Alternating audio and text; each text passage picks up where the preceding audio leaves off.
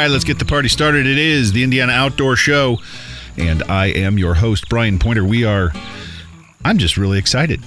We had some cooler weather this week, but more importantly, we have a great show lined up for you today. It's our honor every time we can talk to Dan Bortner, who is the director of our Division of Parks. Of course, Ginger Murphy is with us regularly, bringing us up to speed on all the great things going on in our state parks. But Director Bortner has a very important role now, not just as director of our state parks, but he has now the leader of the National Association of State Park Directors. We're going to find out what, when, where, why, and how that means, what that means to the folks here in Indiana. And it's all good.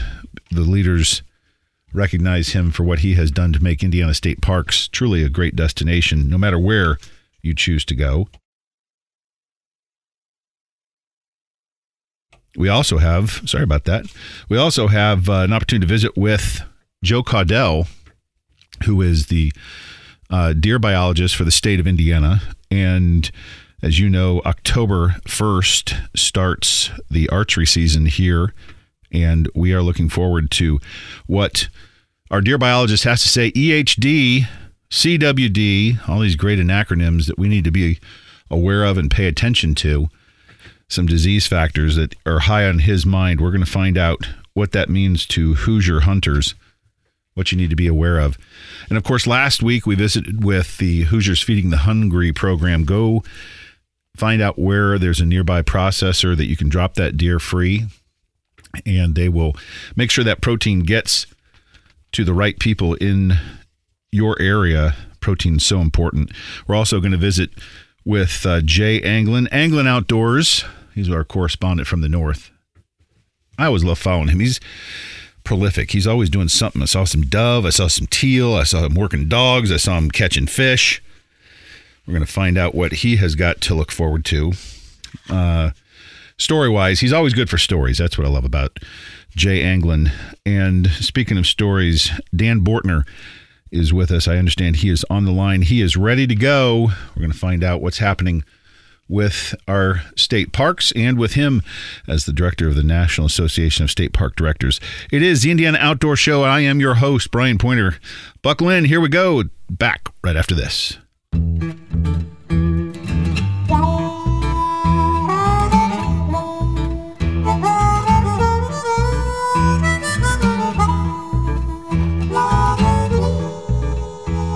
What a great weekend. It's beautiful here in the state of Indiana. At least it was. Forecast ahead, smack in the face again with 90 degrees.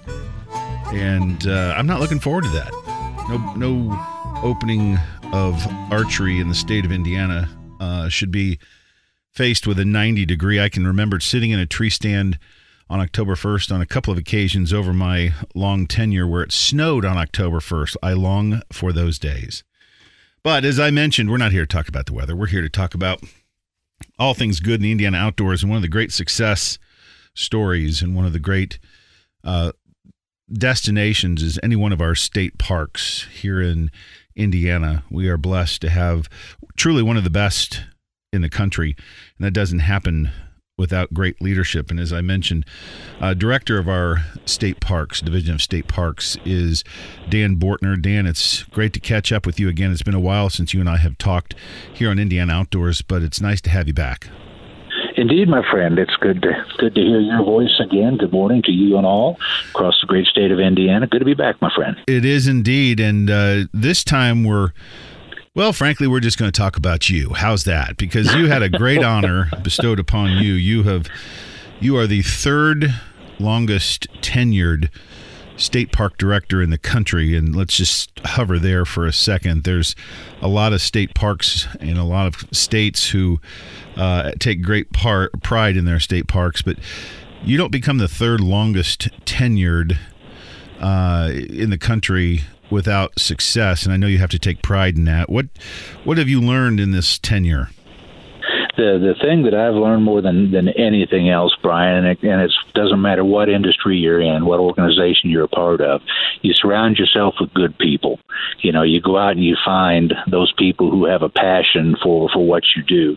And here in Indiana, we've been very successful at that. As you said, success breeds success. And the team that we have around us, from the property level all the way up through the executive office in Indianapolis, are all park professionals who are dedicated to their craft. It's not uncommon for us to have 40, 45-year employees by the time they retire, and it's all because everybody loves what we do. We always talk to young folks who come into this business and are interviewing for entry-level positions, and we make sure they understand that you need to know that this is a lifestyle. It's as in anything in government, you're never going to get rich, and you shouldn't, because you're basically operating a business on the taxpayer dime. But it's something that just gets in your blood, and you truly love doing. So we've been blessed from that respect.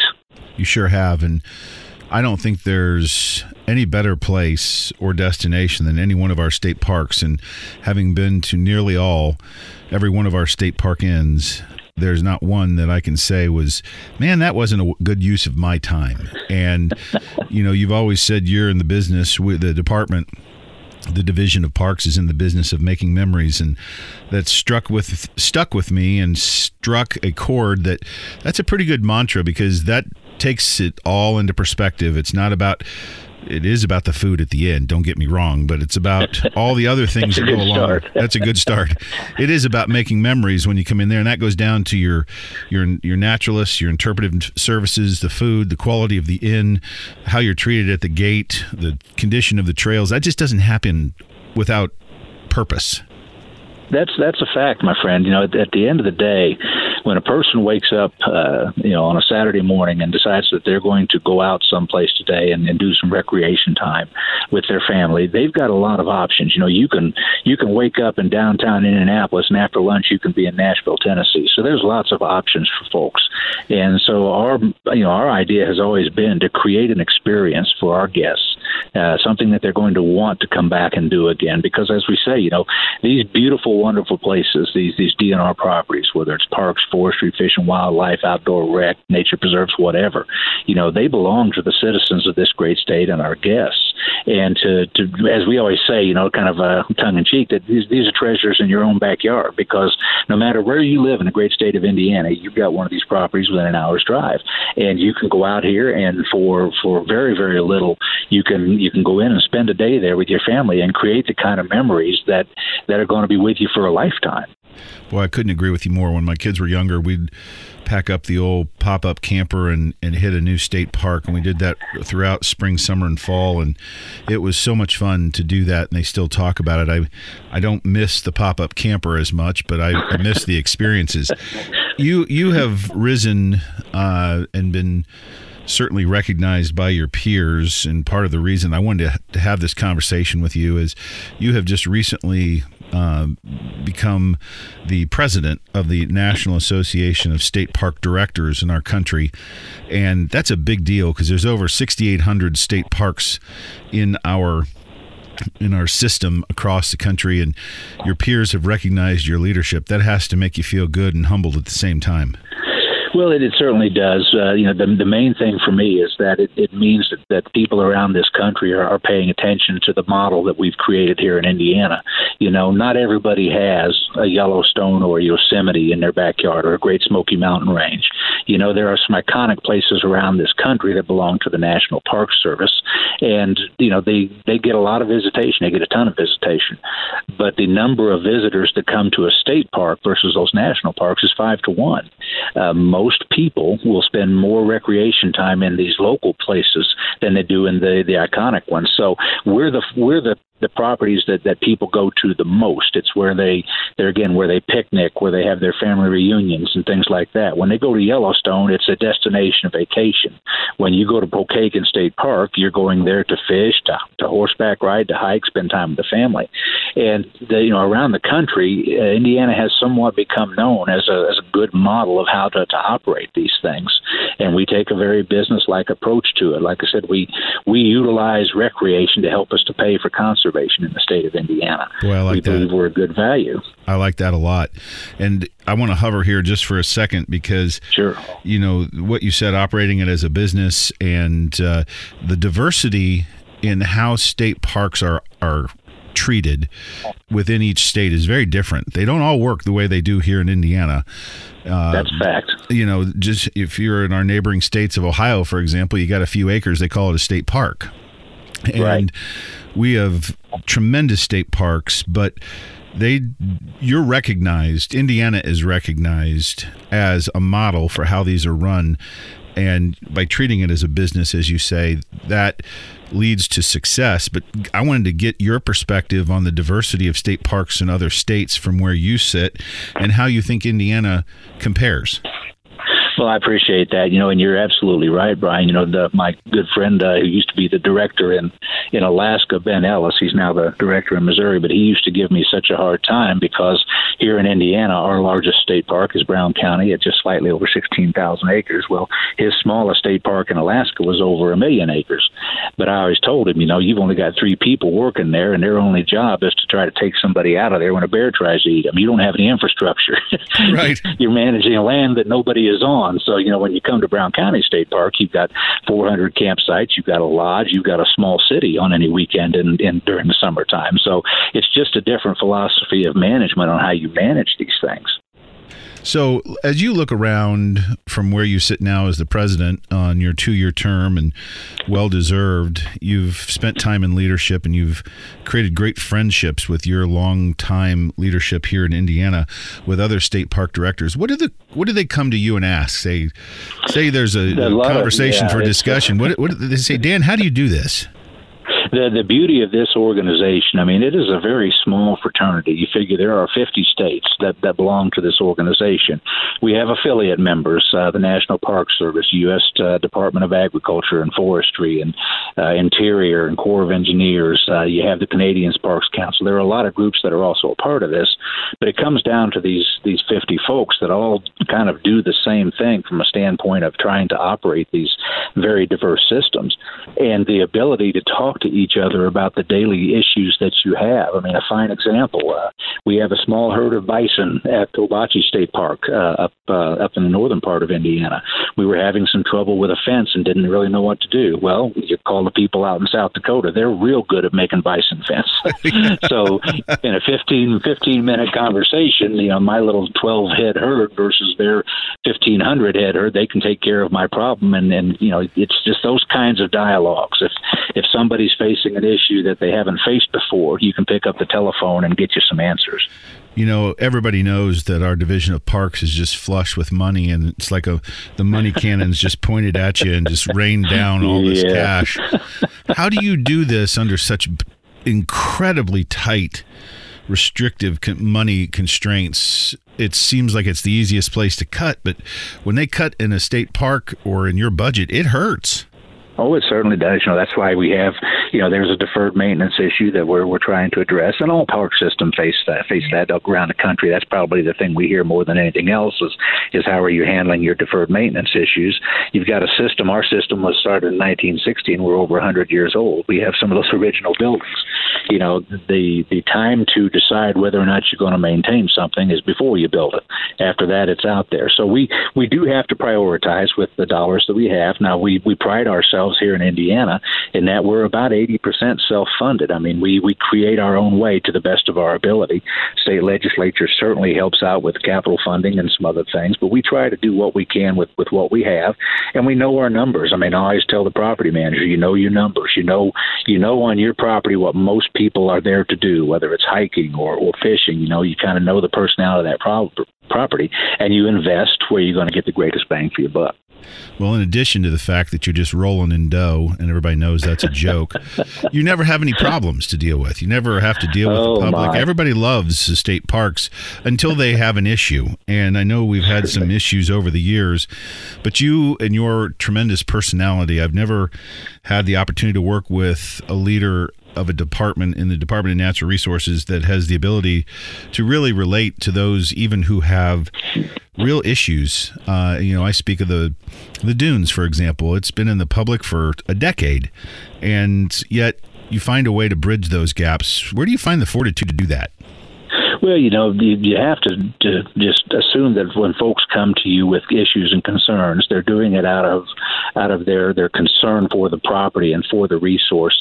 There are no bad ideas. I mean, there may be times where we disagree on the best route, but I believe that everybody, whether they come in and agree with us or disagree with us on how we manage something, do have the best interests of that facility in mind. I mean, there's nobody. I tell folks all the time, there's nobody in this government world that's anti-park. I've never had a situation where somebody came in and said, parks are not necessary and things. They truly are. They're there for us when times get bad. They're there for us when times are good. They're just a part of the fabric of the life of living here in Indiana. And so, you just take the attitude that everybody is trying to do things for the right reasons. That it's not malicious. Sometimes we just disagree, and you have to prioritize, and you have to do what your gut tells you is right. Well, with all the successes that you have led the department, I know they're not yours, and you've always said that, but the buck stops at the top. And with that, I just want to give you a mighty congratulations, not only for your leadership of this department or this division, but also being recognized by your peers in such a wonderful way. And I know your leadership of the National Association of State Park Directors is going to be a wonderful experience, and I'm sure will in spades be returned to the citizens of Indiana. And I know people don't realize this, but you drive back and forth to Bedford every day to Indianapolis and wherever you are. It's not an easy job, so we appreciate all that you do. And in final words, anything that you want to give to the people of Indiana that are listening today about the upcoming fall? That's the thing. We got some good things going on this fall. Winter will be here before we know it. Get outside while you still can. October is a wonderful, wonderful month to get out and enjoy these properties. Lots of activities going on. Now, I'd like to say not quite as hot, but as you alluded to earlier, it might be 90 degrees next week. So, as we go into those October months, hopefully things cool down just a little bit. Maybe get a little bit of rain to squelch some of this little bit of drought we've got going on. But just looking forward to getting out this fall and making sure Hoosiers do the same. Our guest today, and always welcomed here, is Dan Bortner, the Director of the Division of Parks. And congratulations to you and all your staff. We're always an open phone here on Indiana Outdoors. And as we always say, we'll see you outside somewhere, Dan. Thank you, my friend. Good to talk to you again. You too. It is the Indiana Outdoor Show. I, your host, Brian Pointer. Don't go anywhere. We're going to talk to our state deer biologist, find out what's happening there with the start of archery. It is the Indiana Outdoor Show, and I'm your host, Brian Pointer, back right after this.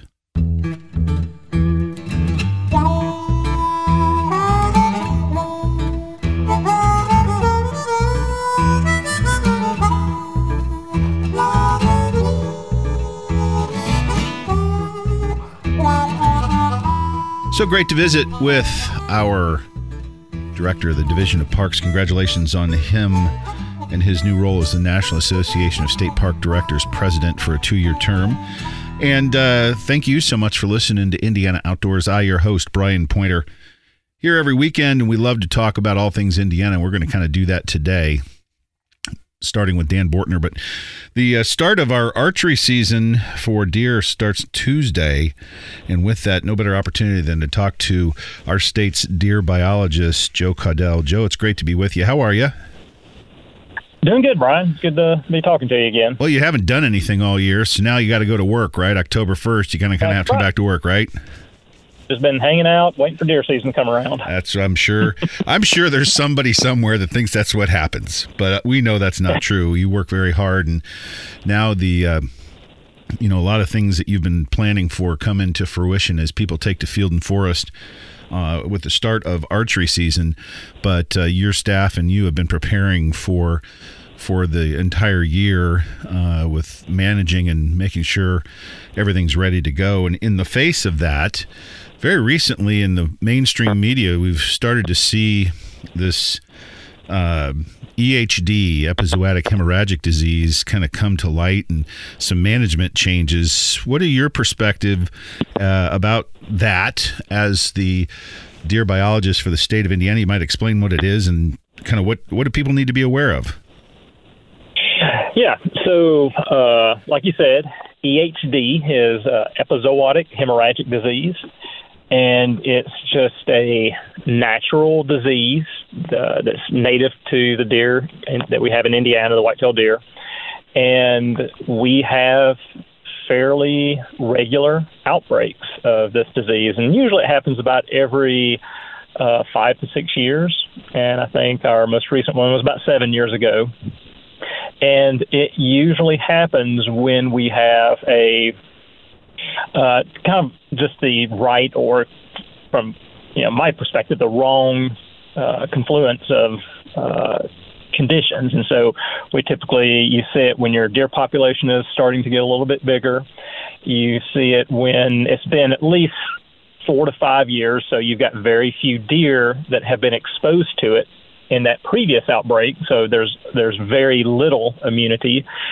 And then when we have drought conditions, it just makes the deer bunch up together. Sure. And because it's spread by that biting midge, when you have more deer bunched up together, it has a greater chance to affect a larger part of the deer herd. I've read in a couple of mainstream media places that this could be the worst year. It's looking to be one of the worst years for this disease. And of course, we're always looking out for monitoring chronic wasting disease, another that's been in the top of mind for you as a deer biologist for a decade or so, maybe even more. How would you qualify it on a scale of 1 to 10? What's it look like to you from where you sit? Well, it's hard to know right now. So we really won't have a good evaluation until essentially the hunting season is done, because there are some things we can do to help monitor for the deer that have actually survived EHD. And so one of the things we do is we actually look for deer that have survived EHD by looking at their hooves. And so that's part of that equation that goes into how severe it was. We've been getting a whole lot more reports this year, but I think it's because our reporting system is so much better. People are becoming more aware of it. It's something that's on a lot of people's minds. Even from year to year, a lot of people are concerned this is going to happen. And we just got a much better reporting and mapping system this year than we've ever had in the past. So at least from the reports, it looks very bad, but until we actually analyze that data and look at the results of the effects of EHD, we really won't know exactly how severe it was. That's very fair. We're visiting with Joe Caudell, who is the deer biologist for the state of Indiana, and I don't want to harp on this, but I think it's important for people to understand that, to be aware, and I saw recently that the department is in the northwest and northeastern part of the state asking for voluntary submissions on the ongoing CWD's issues to turn in the skull or the head. That's been ongoing practice in different parts of the state, and I think that's very prudent. But we have a lot to look forward to this year with the start of archery and into gun season. As you have looked and studied and prepared, how do you think the state of Indiana is faring in terms of its deer population overall compared to our neighbors? Yeah, so northern Indiana will be good. I mean, we've gotten a few reports of EHD from up there, but no more than what I would expect, really in any given year. And so I don't think we're really seeing much of an effect up north, and so that should be relatively unaffected. Our deer herd, compared to like some of our neighboring states, I'd say we're right up there with them in terms of our both our quantity and the quality of deer that we have, and possibly a little bit more so on the quality of our deer when you look at that on a per square mile of deer habitat. And so there I think we're good. Of course, in the southern part of the state, it's going to be a little bit harder to hunt. I expect our success rates to be lower. And if a hunter wants to be successful, they'll probably just have to spend a little bit more time in the woods, which, is actually a good thing. You get to spend a little bit more time in the woods before you get to harvest the deer you want. Joe Caudell is with us. He's our state deer biologist. And, I made fun of the fact that I think there might be some people out there that think you don't do anything throughout the year. But just in general, very quickly, what are some of the key things that are on your radar that you've been working on this year, and where do you see it going? Yeah, so usually once the deer season's over, that's when we send out our deer management survey. And the more people, the more feedback that we hear back from that, the better. And then we take that feedback we get. That's when we look at the harvest numbers and all of the mortality that we know about. And we start looking at our county bonus antlerless quotas. And while we're doing that, we're starting to work on our deer report, because now we've got back our management survey. And so we spend a lot of time putting together that deer, the annual deer report. And if people have seen that, it's much bigger than it was last year.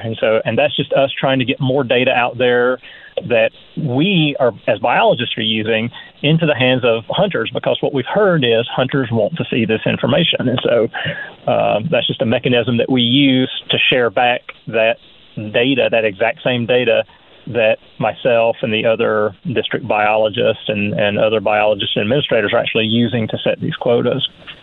And then we start thinking about,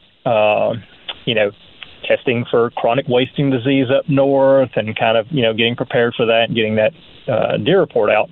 And usually summer is a little bit slower for me, unless we have an occurrence of ESP, and then it's very busy. So you do a great job, and we're so fortunate to have you as our state deer biologist.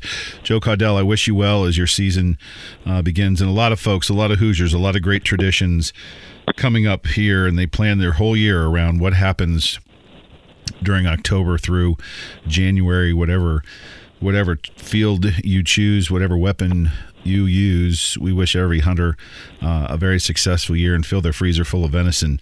And Joe, thanks again for being here on Indiana Outdoors. You're welcome. It's good talking to you. You too. It is the Indiana Outdoor Show. I, your host, Brian Pointer. Don't go anywhere. We got some more things to talk about. We're going to go visit with our good friend up north, Jay Anglin, find out what's happening with angling in the outdoors. It's the Indiana Outdoor Show, and I'm your host, Brian Pointer. We're going to be back right after this.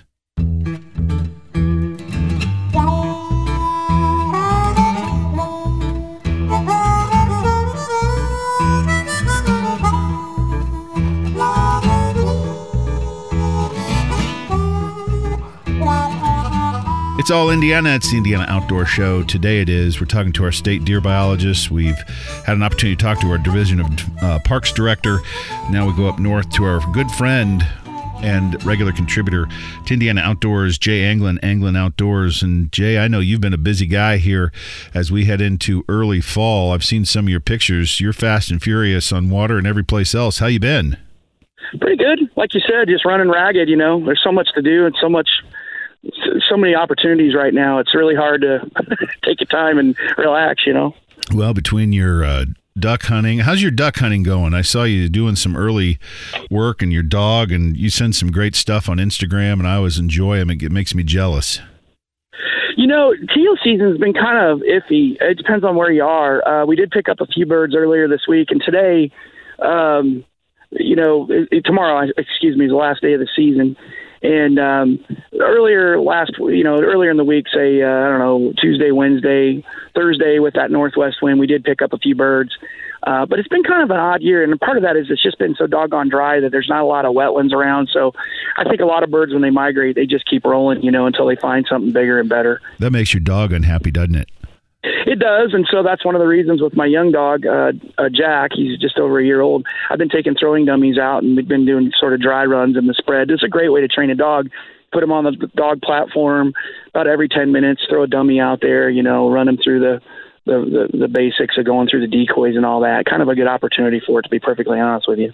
So we've got the start of archery season coming up here on Tuesday, and I know you run a great service with leading and guiding people, but right now, I know earlier this week you were very successful. I've seen a lot of your pictures and clients up on the Joe and other places. How's the fishing been up north?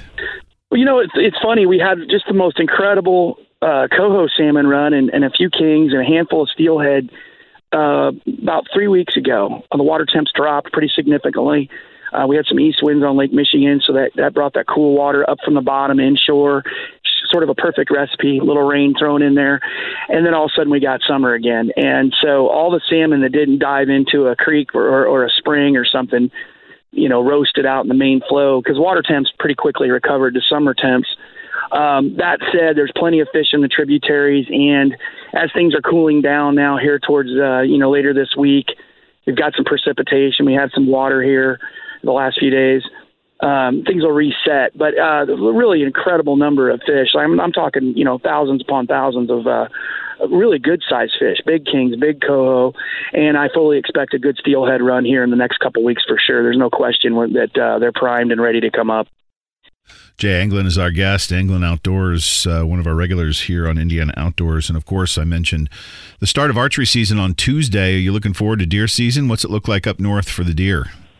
It's funny you mentioned that. Because of this summer-like weather and just being distracted by doves and teal and fish and all that and football, I haven't really focused on it much. I did go out and check a couple food plots and moved a couple stands around here this last week, but I kind of get in the bug.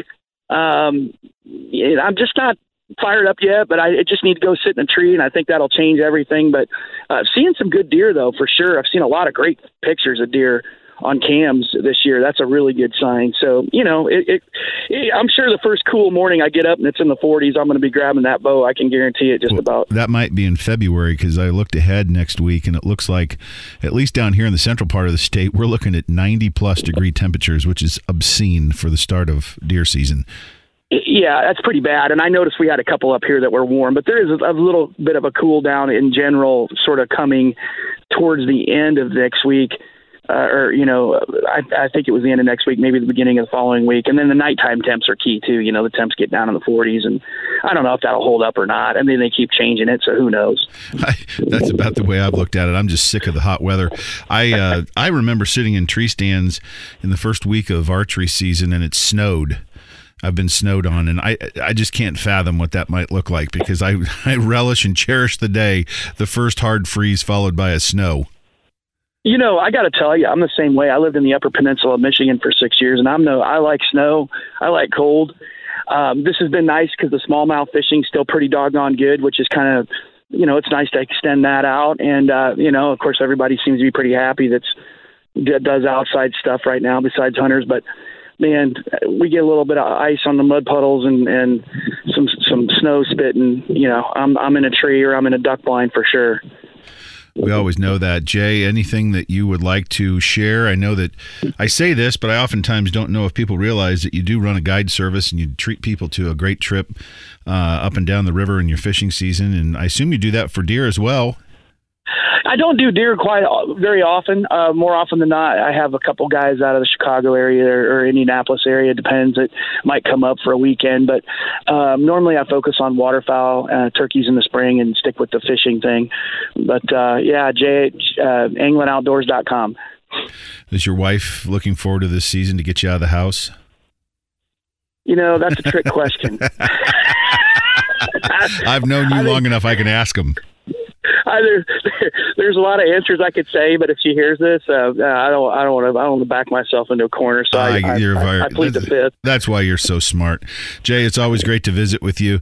Anglin Outdoors. Go back to your clientele. I know you got a whole bunch of people to take care of, and we look forward to talking to you again on Indiana Outdoors. I look forward to it too, folks. Take care. Be safe out there. You bet. It is the Indiana Outdoor Show, and I am your host. We will be back right after this. It's the Indiana Outdoor Show.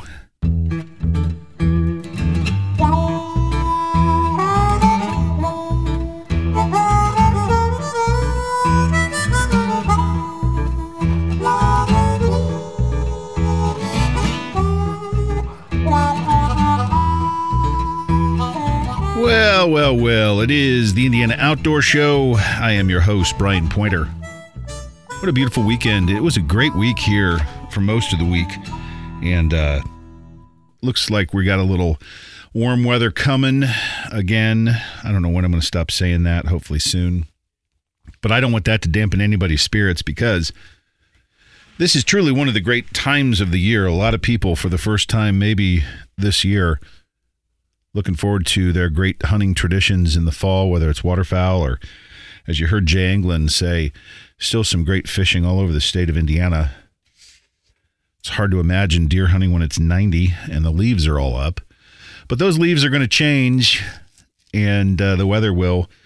You need to be prepared and make sure everything's ready to go when it happens and you get out wherever you are going.